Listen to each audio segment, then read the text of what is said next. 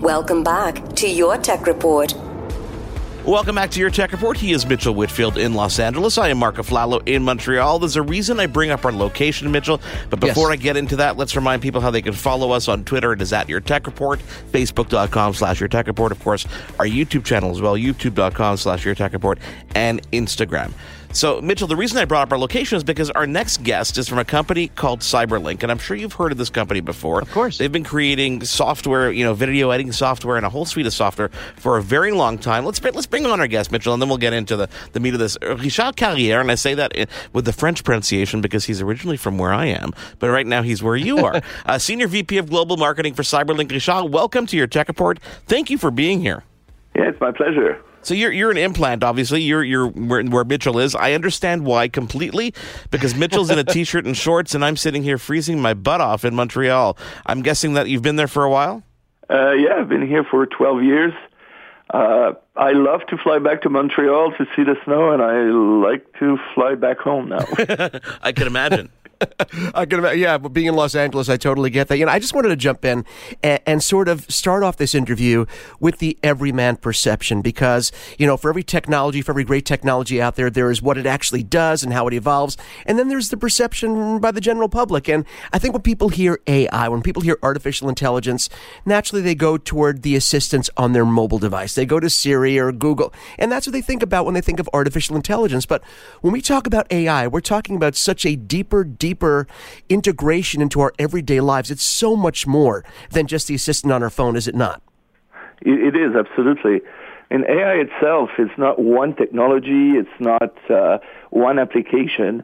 It's more an evolution of computing where basically through some algorithms, computers can acquire or build a very sophisticated database in some specific fields, kind of chasing what's available on the net, on the public web, and it just makes it so much more relevant and helpful in the most cases. So how does this tie into, I look at, let's get into some of the company history for a second. Let's backtrack a bit because I want to see how AI kind of ties into the existing software. But can you tell people about CyberLink as a company, where you've come from and where we are today? Yeah, absolutely. CyberLink was founded way back in 1996 by a group of professors at the National Taiwan University, which arguably would be like the Asian MIT. And at the time, they had just founded the Department of Computer Sciences there. And they had a group of professors who was very interested in digital media. So early on, we developed video playback applications. One of the best known is called Power DVD, which still today is pre-installed on most computers in the world that ship with an optical drive. And it plays, obviously, much more than DVDs. It plays all the disc all the way to Ultra HD Blu-ray. Also plays any file quality up to 4K. I could go on and on. So that's kind of the origin of the company. Very quickly, we branched out into taking the knowledge, some of the patented technologies we had to manipulate image, and we evolved into video editing. So we have a suite of creative software now, a complete suite that covers video, photo editing, all sorts of adjustments, all the way from novice users to prosumers and professionals. It's the Director family of products. So Power Directors are video editor, Photo Directors are photo editor, and so on. And we have also brought in more recently a couple of other areas that are quite interesting. One is around streaming. So we have all sorts of streaming capabilities, bringing, again, our knowledge of voice and video enhancements into real time. So we have anywhere from a suite of unified communication tools called U, the letter U, to some utility tools to enhance the use of your webcam. So you can do augmented reality, communicate with your kid when you're traveling, and replace yourself by a little teddy bear who will tell a story. Or you do a business communication conference at a cafe and you want to blur the background. And from there, we've also started to implement lots of AI technology to enhance image, to transfer the style from, let's say, masterpiece paintings into videos and photos, to facial recognition and other areas. So we're really evolving all around these core technologies that we acquired, that we developed over the years in the field of digital media. This is what I try to tell people when they think of the way AI or AR is used, is that it's been used for many, many years, and it's constantly evolving and constantly working its way into things that we use every day. And you mentioned Power DVD. I remember using Power DVD to burn DVD, probably 10, 15 years ago. I mean, so especially today with the amount of people that are creating content, to see that you guys are still up and running and still have these great tools that really are quite easy to use, regardless of the level that you're in, is quite amazing. And to see how and try to understand how AI works into the picture is intriguing as well. So how does it fit in the grand scheme of things when you look at yourself as a company and the software solutions that not only you're making, but the software and the IP that you have that you're licensing to other companies? Yeah, no, absolutely. One thing, you hit it right on the head. The purpose of our software is to make things like video or photo editing, which are not the most intuitive for a novice user, make it very intuitive, very easy. So we try to meet the right balance of tools that are intuitive, where you can learn to do more and more advanced things, without the learning curve of some tools from our competitors, where people need to go to school for 3, 4, 5 years in order to master what they do. And we've been quite successful at it. And the next level, when you talk about artificial intelligence, this is where we can make it even more helpful. Like, we can help do anything from enhancing resolution of some images. We can do things like track subjects on a video, so you can pan, and using one piece of footage, you can use different angles, you can follow different people. Let's say you film your kids at the soccer game, and you have a camera that films the whole game, be it a regular one, 360 camera, whatever, and then you can create different pieces of footage almost instantly by saying, okay, I want you now to track my kid here, then my son, then I want you in the next one to track my daughter or my son's friend or whatever. And so these are some examples of what it can do. Other examples that we have implemented in respectively Power Director, our video editor, and Photo Director, the photo editor, is we used neural networks to teach the computer the styles and brush strokes used by master painters, like it could be Monet, it could be Rembrandt or others. And what we do is that we learn the brush strokes, and when people can apply to each frame of a video these brush strokes, and suddenly what you have in a matter of minutes is a video that looks like a live painting. Or a scene in your vacation video, if you do a home video, where your kid is going and running on the beach, and then suddenly you have a fade in where the reality turns into this amazing painting at sunset, and then it turns back into reality. Or we did at CES recently in Vegas, the big consumer electronics show, one of our partners, Intel, at their booth. One of the busiest part of the booth was them using this tool to have people shoot a short video clip, like 30 seconds, that then a professional movie director named Christopher Coppola was at the booth, and then he would direct the public to that short 30 seconds and turn it into a live painting for them. So these are the kinds of things that are quite extraordinary.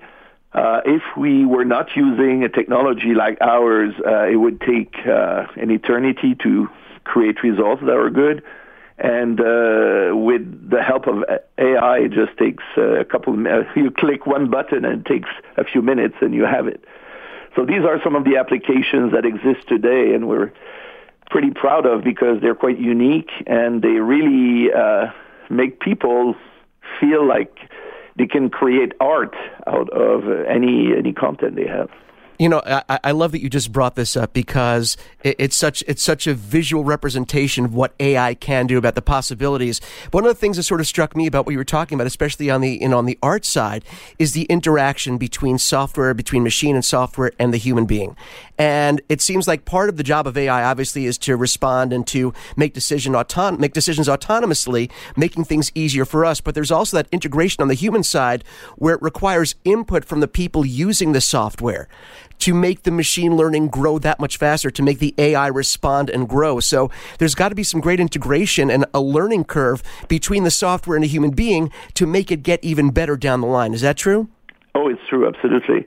I mean, that's the thing of AI is, again, I don't want to get into the creepy stuff of saying, oh, computers will replace humans the way they learn. It's at the end of the day, it's an algorithm, so let's not go crazy on that. But effectively, every input that goes through that algorithm can be added to that database of knowledge that then the computer can use to be even more helpful. And this helps. One example, one of our AI-based technology that we're the proudest at the moment is a facial recognition engine. And the way it works is that first you have deep learning of millions of faces and facial attributes that goes through neural network, just looking at pictures on the web. And then we create with that a database that can be brought locally, we say at the edge, so you don't even need to be online or connected to the web or whatever. And then from there, let's say you want in your software, one of our features is the ability to find a specific person in your photo database. So we have a few pictures. Let's go back to, let's say, your son, and you identify a few pictures in your database of your son with his name, and then you ask the computer to recognize more and more pictures. And once you have a certain number of it, a handful of these pictures, then you're pretty sure that the computer, with a very high level of accuracy, will be able to not only find pictures only of your son, but find all the pictures of your son in the database. And regardless of age, too. Like it's able to determine, absolutely. Younger versions of your son, older versions of your son. Yeah, that's correct. In fact, our facial recognition engine is something that is both integrated in our software, like the use case I explained, but also sits on its own. And in fact, it can recognize people, like where are the people in an image. It tracks over 100 points in the face of people so that you can then reapply for augmented reality. Thanks to that tracking in the database, it can identify gender, age, moods. Wow. And then with that, you can have all sorts of interesting applications. You can say, I want to see all the pictures of my son when he was between the age of 10 and 15. And he wasn't crying. Smiling. Or take the engine outside of our software, because we also package the technology as a tool called FaceMe, and this is really a development tool for all sorts of applications. Then you want to apply that to smart retail. So we have a partnership at the moment where we license FaceMe to Acer, one of the computer companies, for some smart signage, digital signage. So you have these screens, on top of them you have a camera, and based on who's looking at this screen, at the sign, it says, okay, this is Mark. He's a man. He seems happy. He's in his 30s. I want to show him ads about this latest technology as he walks in the store. Yeah. Then there's grandma who seems a little grumpy and today or whatever. Then I will adjust. Or let's say I show to Mark something about some cool new technology. Mark doesn't seem interested at all. Then I say, oh, okay, maybe Mark wants to see advertisement about, I don't know, the latest movie that's available in Blu-ray in the store. And so that's an application that exists today with our technology and starting to gain a lot of interest. So people walk in a store, first they can be recognized as, okay, this is a VIP customer because Mark has been in our store 10 times over the last 3 months. We don't even know him, and we don't keep your face specifically. It's all pixels that are completely decomposed, so there's no privacy invasion. But we recognize that, okay, you've been here a lot.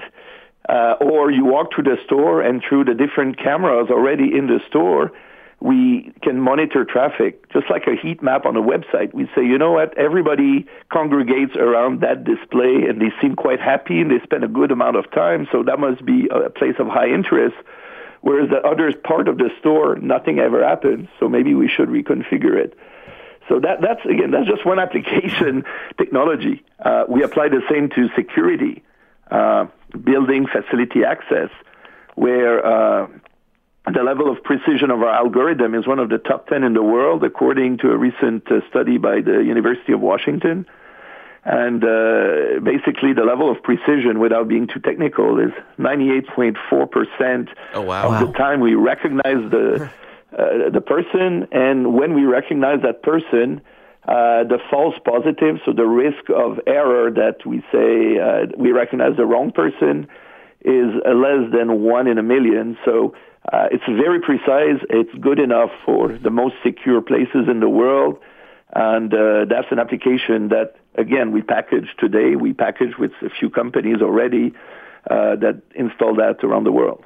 You know, I'm sort of going to be the everyman for our audience for this interview, and I'm just, as a consumer, you know, going back to what you were talking about, walking into a store that has cameras, my mind was swimming as I was smiling. I had a huge smile, Richard, while you were talking about this, because I could imagine, and tell me if this application is true, and if this is basically a good synopsis of the possibilities of this technology. I'm on my computer, which has a webcam.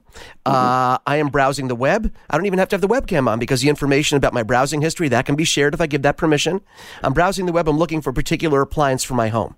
Well, Best Buy maybe has that information, or I've given them access to that information. They know that I've been browsing and looking at a new dishwasher. The second I walk in to Best Buy, the cameras in that store recognize my face. They sort of put that together with my browsing history, and they say, oh, dishwashers are in aisle 3. So, I mean, we're talking, obviously that's a big, ham-fisted sort of example, but this is the sort of thing that we can have happen that seems like it's so far away. But this technology is available now if we allow the access, and it really, there's a part of that's a little creepy, but big picture for me as a consumer, I think it's fantastic. Yeah, no, that's exactly what it is. It all depends on the implementation. Right. What we offer, I like to describe our facial recognition technology like a very smart lens in front of a camera. Right. So that's what we offer. So, of course, a use case of, if Best Buy was going to spy on you, and sorry, I shouldn't say that because Best Buy would not do that, but... Right. But if a retailer was going to acquire information about you, even with your consent hidden somewhere in a EULA, and then you walk in the physical store and they make the connection without your permission, that would be a problem. And I think there are laws against it in most countries. But take a different case. Let's say a club store where you're a premium member, and very explicitly they say, you know what, as a special member, when you visit our physical store, we want to enhance your experience. So if you will allow us, we will use your picture to greet you and offer you these special benefits. Then you might say, yeah, you know what, I like that, and I trust this store because this is a highly reputable chain, and then it's up to you. So there are ways to do it right. Yeah, I think at the end of the day, if there's technology that can enhance the way we interact with things or make our lives easier, then we're a little bit more open to accepting it. You know, we talked off the top of the show today. We were talking about a story where in the Miami International Airport, they're testing facial recognition from the point of check-in. So you check in, they scan your face, they compare it to your passport, they make sure you are who you are, but then you never need to take out another document when you walk through the process. When you get to TSA and those checks, it scans your face and says, yep, you're supposed to be here. To the point of boarding your Lufthansa flight. They're testing this on international flights, and this is a perfect example of something that, again, you have to make sure that you are very upfront and you explain that the data is gone after a certain period of time, and there's no way they can use this data against you, and I think that people will get over the security concerns and realize that there really is a true benefit to your way of life and just catering things directly to you. It's a form of, in some cases, it's a form of security. In some cases, it's a form of, extremely strategically targeted advertising, which as consumers, I think we like. Yeah. Mm-hmm. Yeah, and the example you're giving in the airport is a pretty good one, because already in secure facilities like airports, there are cameras everywhere tracking people, and there's already AI implemented everywhere to try to identify behaviors that might raise a red light. Yeah. So transforming it, as you said, as a way to streamline the experience of passengers. When you walk through security at the airport, they already have your entire life history on their screen. So you're basically giving that to them just by buying a plane ticket, So yeah, pretty much. Yeah, exactly. Pretty much. I mean, that's how it is, and your ID that they use. So in that case, it makes total sense. And you know what? As a passenger, if I know that airport has better security, and I'm a safer person in this facility or on that plane, I'm pretty happy about it. Exactly. So. Exactly. Richard, I think we could probably talk for another hour and a half, but unfortunately we don't have the time. I wanted to thank you, honestly, for coming on and talking to us. People can go to CyberLink.com to obviously check out the whole suite of software. Let's make sure we keep in touch and talk down the road, because there's so many cool things to talk about, and I think we could spend so much time together. Yeah, absolutely. That would be lovely. And Mark Mitchell, if the three of us are ever in the same town, Los Angeles or Montreal, let's all get together. Absolutely. We would love that. Absolutely. Smoke meat on me or whatever you guys like in Los Angeles. Perfect. Thanks a lot, gentlemen. And thank you guys for being with us this week on Your Tech Report. As always, check out yourtechreport.com for all our older interviews, and please keep in touch and contact at yourtechreport.com is our email address. On behalf of Mitchell Whitfield, I am Mark Aflalo. We'll see you again next week. You've been tuned in to Your Tech Report. Join us again next week for another edition. And be sure to follow Your Tech Report online. Email us, contact@yourtechreport.com. Follow us on Twitter @YourTechReport. Like us on Facebook.com/YourTechReport. For the latest in breaking tech news and reviews, YourTechReport.com. You looking to make the most out of this life and optimize your personal wellness? Then check out the Natural Man Podcast. Join me, host Mike C., as we explore all areas of human wellness, physical, mental, and emotional. Learn strategies to optimize your own well-being and be in the driver's seat of your own health. Remember, your doctor works for you. Learn biohacks, neurohacks, ways to improve sleep, and ways to optimize your body and your mind. Check us out on Apple, Spotify, the Fountain app, and at naturalmanpodcast.com. What happens when we play outside? We become healthier, both mentally and physically. We become more creative and more focused. We connect with nature, each other, and ourselves. Let's Take This Outside, a new podcast hosted by me, Marianne Iveson, an aspiring outdoor athlete and nature lover. I speak to athletes, outdoor professionals, and scientists about their connection to nature, how it affects their performance, and everyday life. Let's Take This Outside, available on Apple Podcasts, Spotify, and Google Podcasts, and at letstakethisoutside.ca.